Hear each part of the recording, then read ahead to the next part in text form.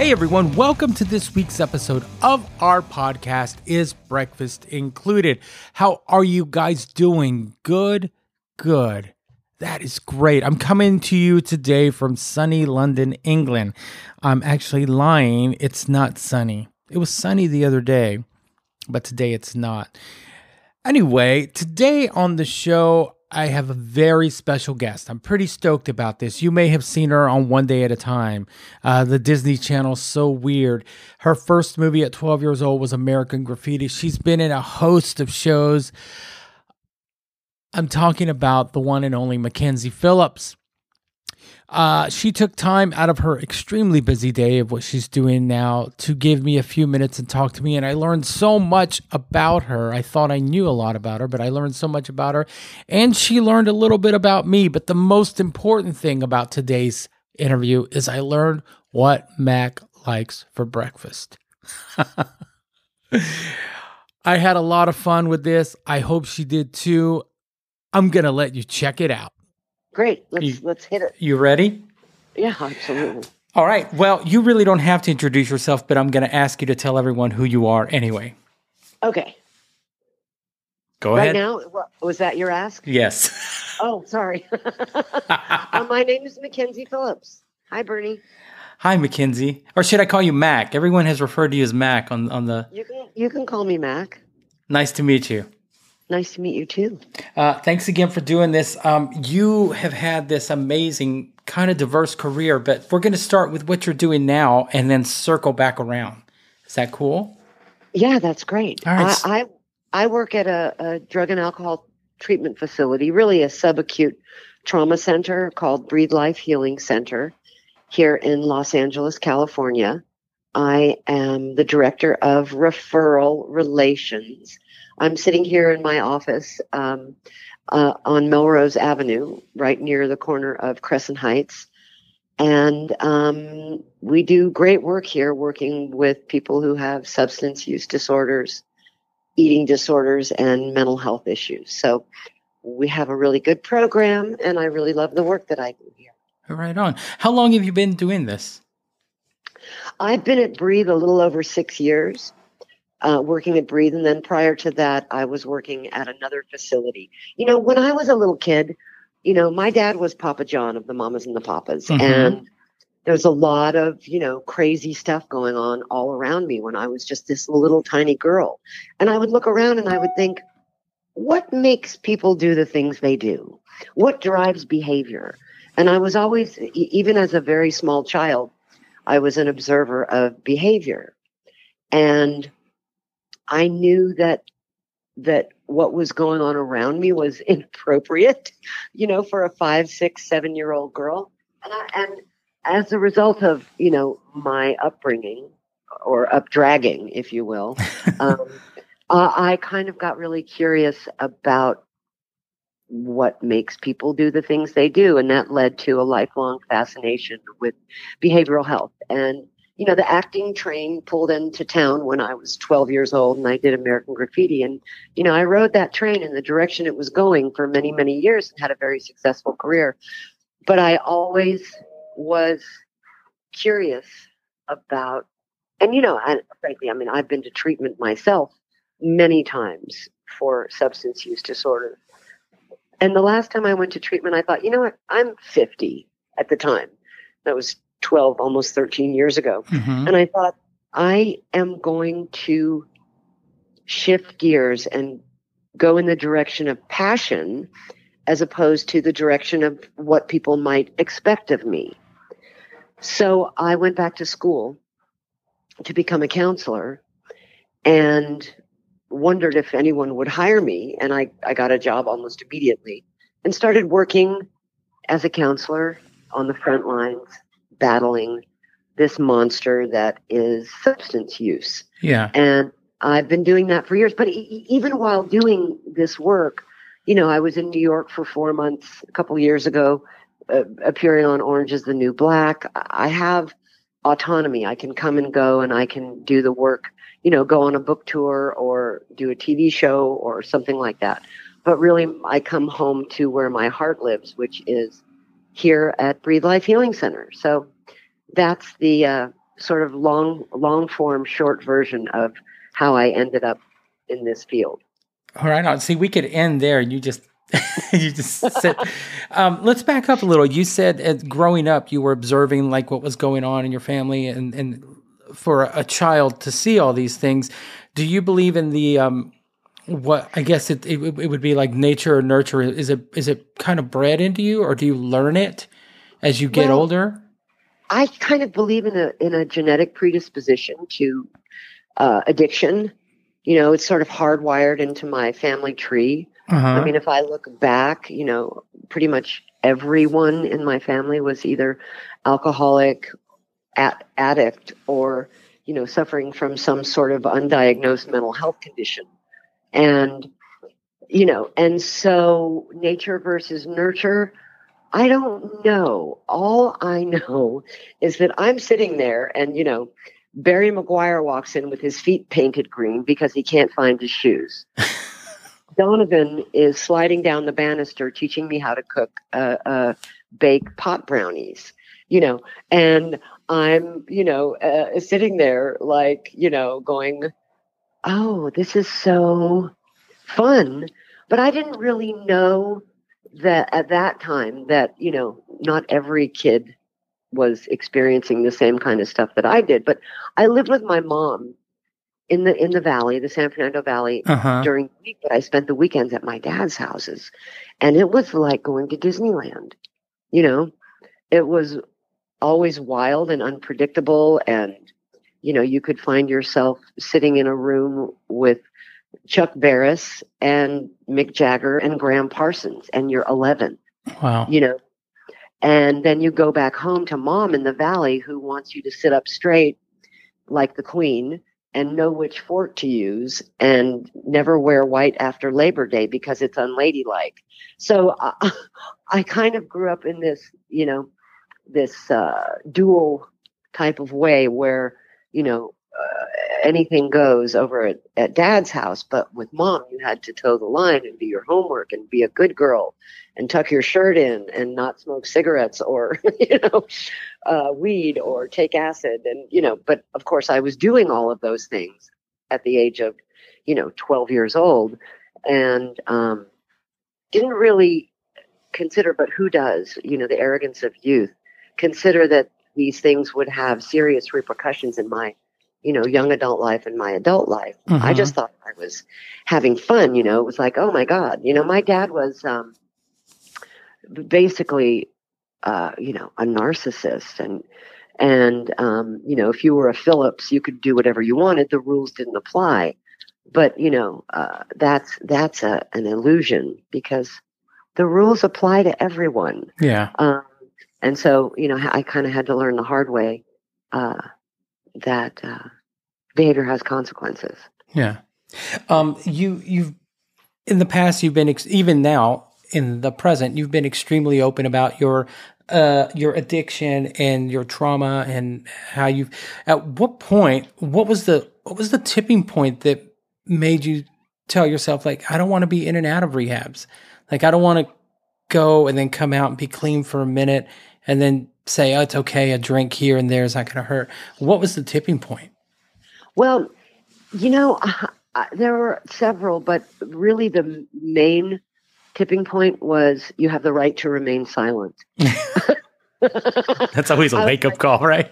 Right. It's like, because, you know, all my life I was like, oh my God, I feel so bad for people like Robert Downey Jr. who end up, you know, in the system, and that never happened to me. And then it did. And I was like, oh crap, you know what? Because I had like 10 years of sobriety here, a couple years there.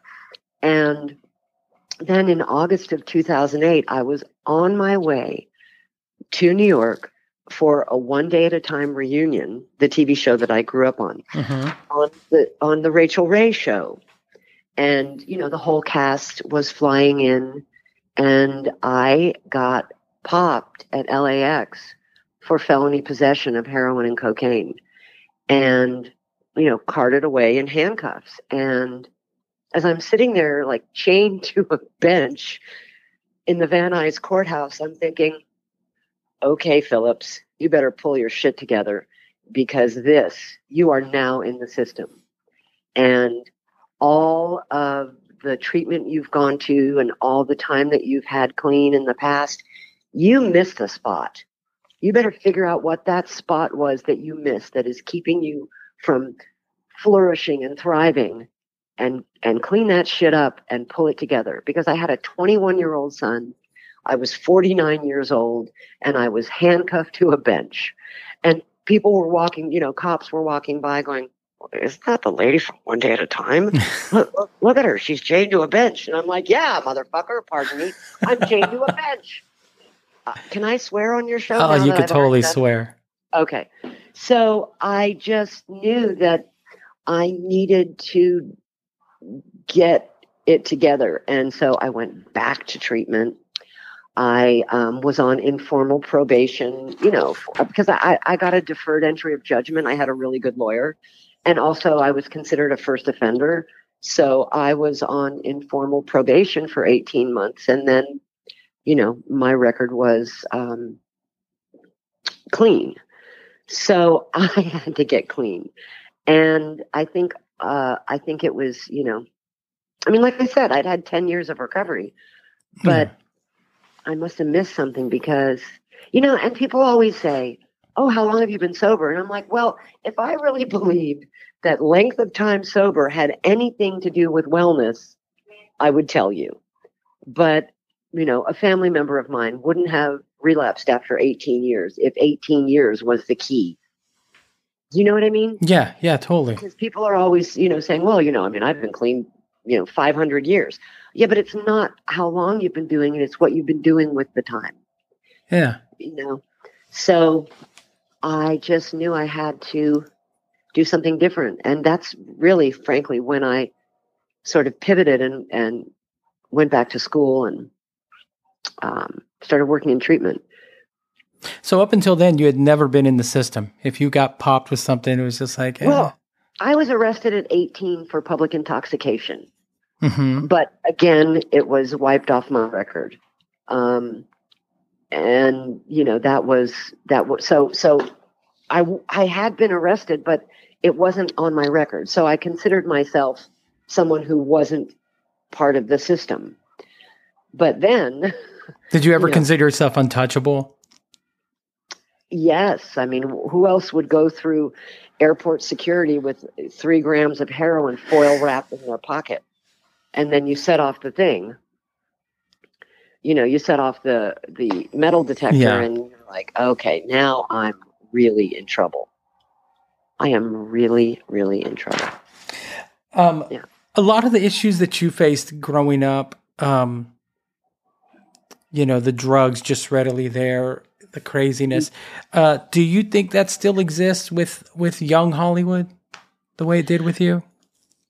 Or is there more of a firewall there to protect? I would imagine to a certain extent, sure. I mean, I don't know, but I would think, I think people are obviously people are still getting high. Yeah. People are still, I don't know about young Hollywood. I mean, I'm old Hollywood now. I'm 62. You'll always be young Hollywood to me. Well, thank you, Bernie. Have you ever heard a story of a young celebrity where it makes you feel like reaching out to them? All the time. And have you ever done that? I never have. I mean, I've gone, like when someone got arrested, maybe 7 or 8 years ago when someone got arrested or someone died of an overdose. For a while there, all the news outlets, I was sort of like, let's get Mackenzie to comment on this. And then I realized, oh my God, I'm commenting publicly on someone's darkest moment. And I'm not going to do that anymore. Mm. So I stopped fielding those calls. But, working in treatment on a daily basis, I get to make a difference in a way that is meaningful. And so, I'm not going to say anybody's names, but the who's of the world who struggle with substance use, and we read about them all the time. I don't know that them talking to me would be helpful, but I mean, I've never done it. Yeah. No. I guess it's I came from a similar background without the famous father and Donovan hanging out on the couch. That you did. Like, I saw a lot of crazy shit when I was a kid, shit that kids shouldn't see, Exactly. And I think when I was young, I kind of made that call to myself that, it was my way of rebelling by doing the exact opposite that was going on at home. So, Yeah. I was going somewhere with that. I'm sorry. When you see that in someone, do you automatically assume it's like it's some kind of trauma from when they were kids or growing up, which is making them do that? I grew up a lot. My attitude a lot, and I hope this doesn't offend you. My attitude growing up was like, it's mind over matter. You just choose not to do it, and you don't fucking do it. And I know it's in me because I wanted to get high when I was a teenager. I wanted to get drunk when I was a teenager.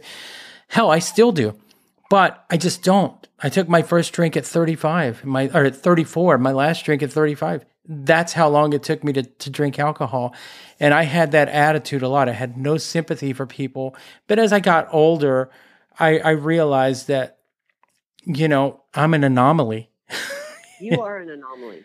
And I have a 35-year-old son named Shane, and he too is an anomaly. Mm-hmm.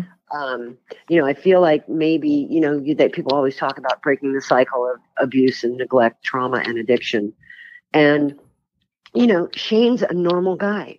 Like, he smokes a little weed. He'll drink a White Claw. He's never smoked a cigarette. He's never done a hard drug. He's like, I'm just not interested. I just know, I think, there are people who go, look, I know that I have a proclivity, taking my family history into consideration. So I'm not going there. I'm not going to do it, like you and Shane. And then there are people like me who didn't even occur to me to not do it. It was like, this is my legacy. This is what we do. This is who we are. This is how we do it. And I don't want to disappoint by not doing it. Well, I don't know I didn't ever think about not doing it because, if we are products of our environment, I certainly am proof, and so are you in the exact reverse. You know what I mean? Yeah. It's so interesting to think about that. Yeah. Well, let's jump onto your career. Okay. Let's get away from that just for a minute. We'll probably come back to that. You've been a guest star on all kinds of, but before I start this, I'm going to pre-correct and use the word iconic a lot. You've been a guest star on a lot of iconic shows, The Love Boat, The Incredible Hulk, 90210, Melrose Place, and the list goes on. Right. Was anyone like on a list that you're like, I'm just doing this because I want to be on this show? Or was it all work? It was all work because, like, with an actor, it's either feast or famine, unless you are in the higher echelons. Like, I had a series for 9 years, and then I had a Disney Channel series for 3 years. But I did a lot of, I called it episodic hell. Mm-hmm. I was sort of the perennial guest star. And I did that, for so many years and made a great living doing it. I'm not knocking it because it was really fun. And, being on NYPD Blue twice, that's cool. Chicago Hope, all those different shows that I did back then. It was great. I was young and, employed and clean and working in the industry that I had chosen, or that chose me. I'm not exactly sure, when I was a little girl.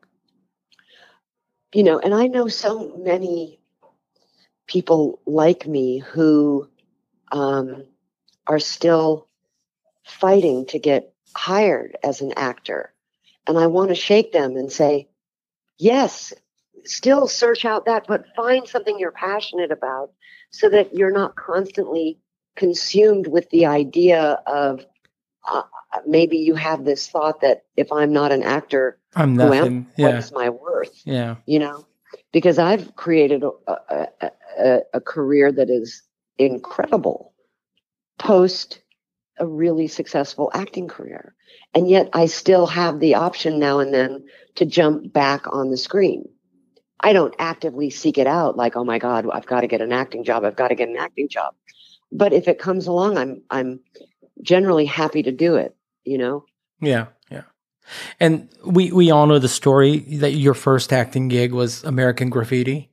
Yes. And how did you land that? I mean, you've probably told this story a million times, but how did you land that? Well, I went to a Waldorf school, which is like a really interesting kind of education, sort of like a Renaissance education.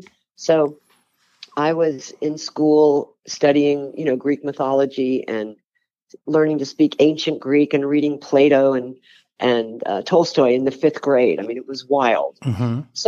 And my son was also a Waldorf kid. He graduated high school from the same school that I went to. But this was the 70s. It was wild. You know, one of my classmates was Lisa Coleman from, you know, Prince's band, The Revolution. So Wendy and Lisa were my friends in school. You know, Jonathan Melvoin was from the Pumpkins, was in my class. You know, he was younger than me, but, you know, and Adam Holtzman, you know, his dad, I think, was the president of Elektra Records. And we put this little band together at school.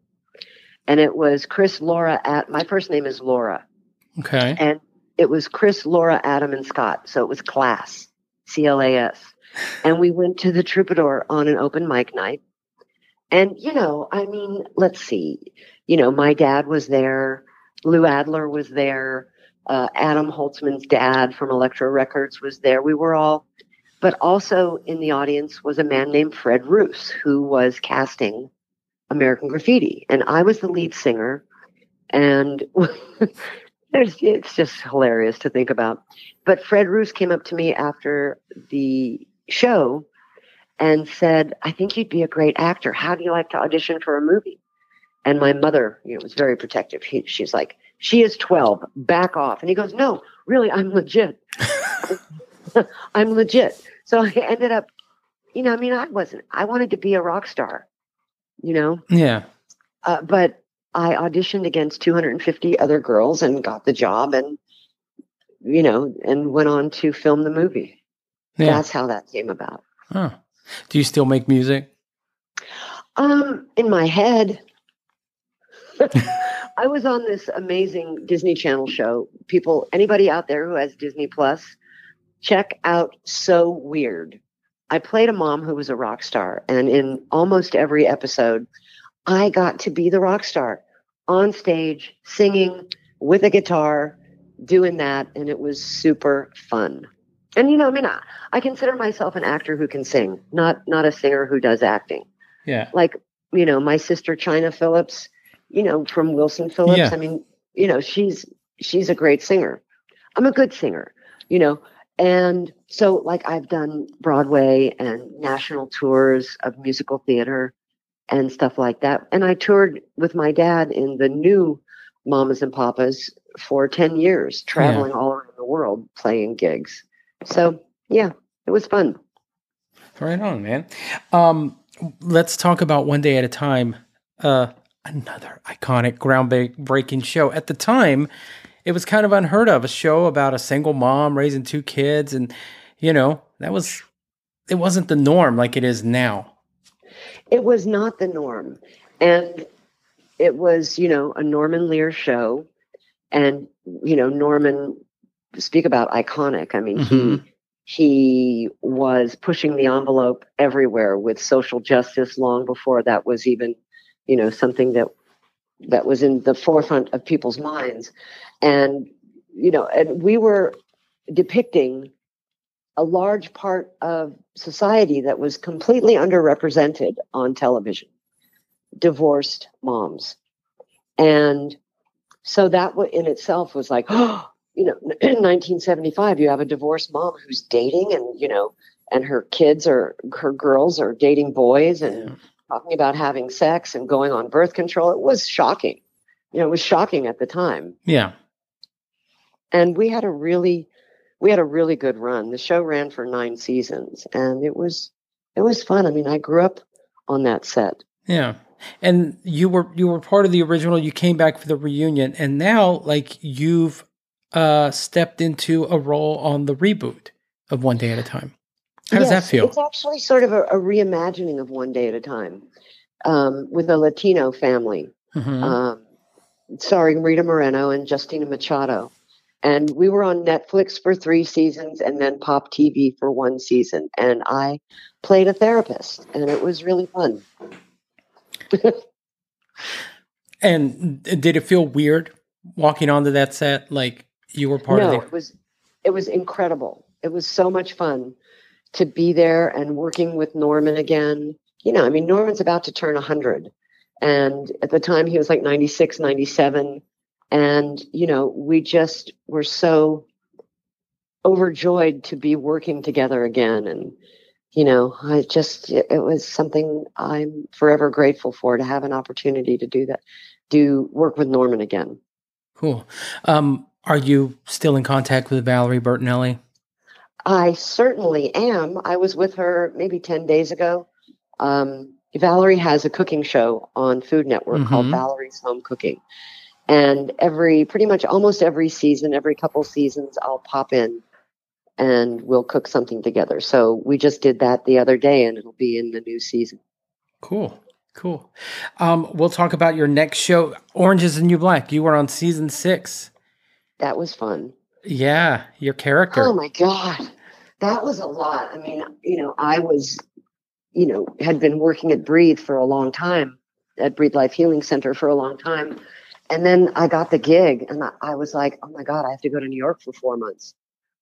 And they were like, go, you can work from, you can work from there. Because a lot of what I do is auditing charts and resolving electronic medical charting stuff, which I never thought I would ever be able to do the kind of work that I do now. But apparently there's a huge part of my brain that I never used until I was in my 50s, and I'm very good at what I do.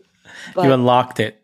Exactly. So there I am, in Queens at Kaufman Astoria Studios, where we shot Orange is the New Black. And I'm in my prison uniform, in my dressing room, auditing medical charts on my breaks. It was great. I had such a good time. I mean, working with Natasha Lyonne is probably one of my favorite things ever. I love her, and we had such a great time together. I know, and that cast, it kind of grew into what it was, when it ended. It was a great cast, and your season was actually a really cool season for me. I'm glad. It was fun, and it was interesting because I got there and they were like, "Oh, your teeth are very white." And I'm like, yeah. Not going to work. This isn't going to work. You've been in prison for 30 years using drugs and meth. So they sent like a dental technician to my house who made an Invisalign that they painted yellow on the inside. And I had to wear that on my top and bottom teeth for every scene, so that, like you look at me on that and you're like, what happened to her teeth? That's what happened to my teeth. Thanks for explaining that, so anyone who hasn't seen it doesn't go like, ugh. Oh God, she's so gross. You have a podcast called America Recovers. Recovers. I'm sorry. Tell me about it, man. I listened to a couple of episodes, but we're not currently doing it anymore, but we had one great season and it was really fun. It was co-hosting with the founder of Breathe Life Healing Center, a guy named Brad Lamb. And, we had Oprah on, we had Billy Porter on, we had just a bunch of really cool people on the show talking about trauma recovery, addiction recovery, and it was really fun. I mean, it was a really fun thing to do. Enjoyed it a lot. And how does podcasting compare to other mediums that you've done in the past? Film, TV. How does it compare? Like, is it easy to you? Was it easy to you? It was easy. Yeah, it was something I I hate to say it, but I'm really good at talking. I'm really good. No. I'm really good at interviewing, and I'm interested in what other people have to say. I've always just enjoyed talking about recovery, talking about anything really. And so I didn't find it, to be tremendously challenging. It was just another function of, a skill set, I guess. Yeah. Yeah. I find it difficult. This is the first time I've done this. It was extremely difficult for me to put myself out there, because I have this thing in my brain that's like, they're all going to laugh at you. They're all making fun of you. You know? The imposter syndrome. Like, Yeah. I don't really belong here. Exactly. But I've had that on almost every acting job I've ever gotten.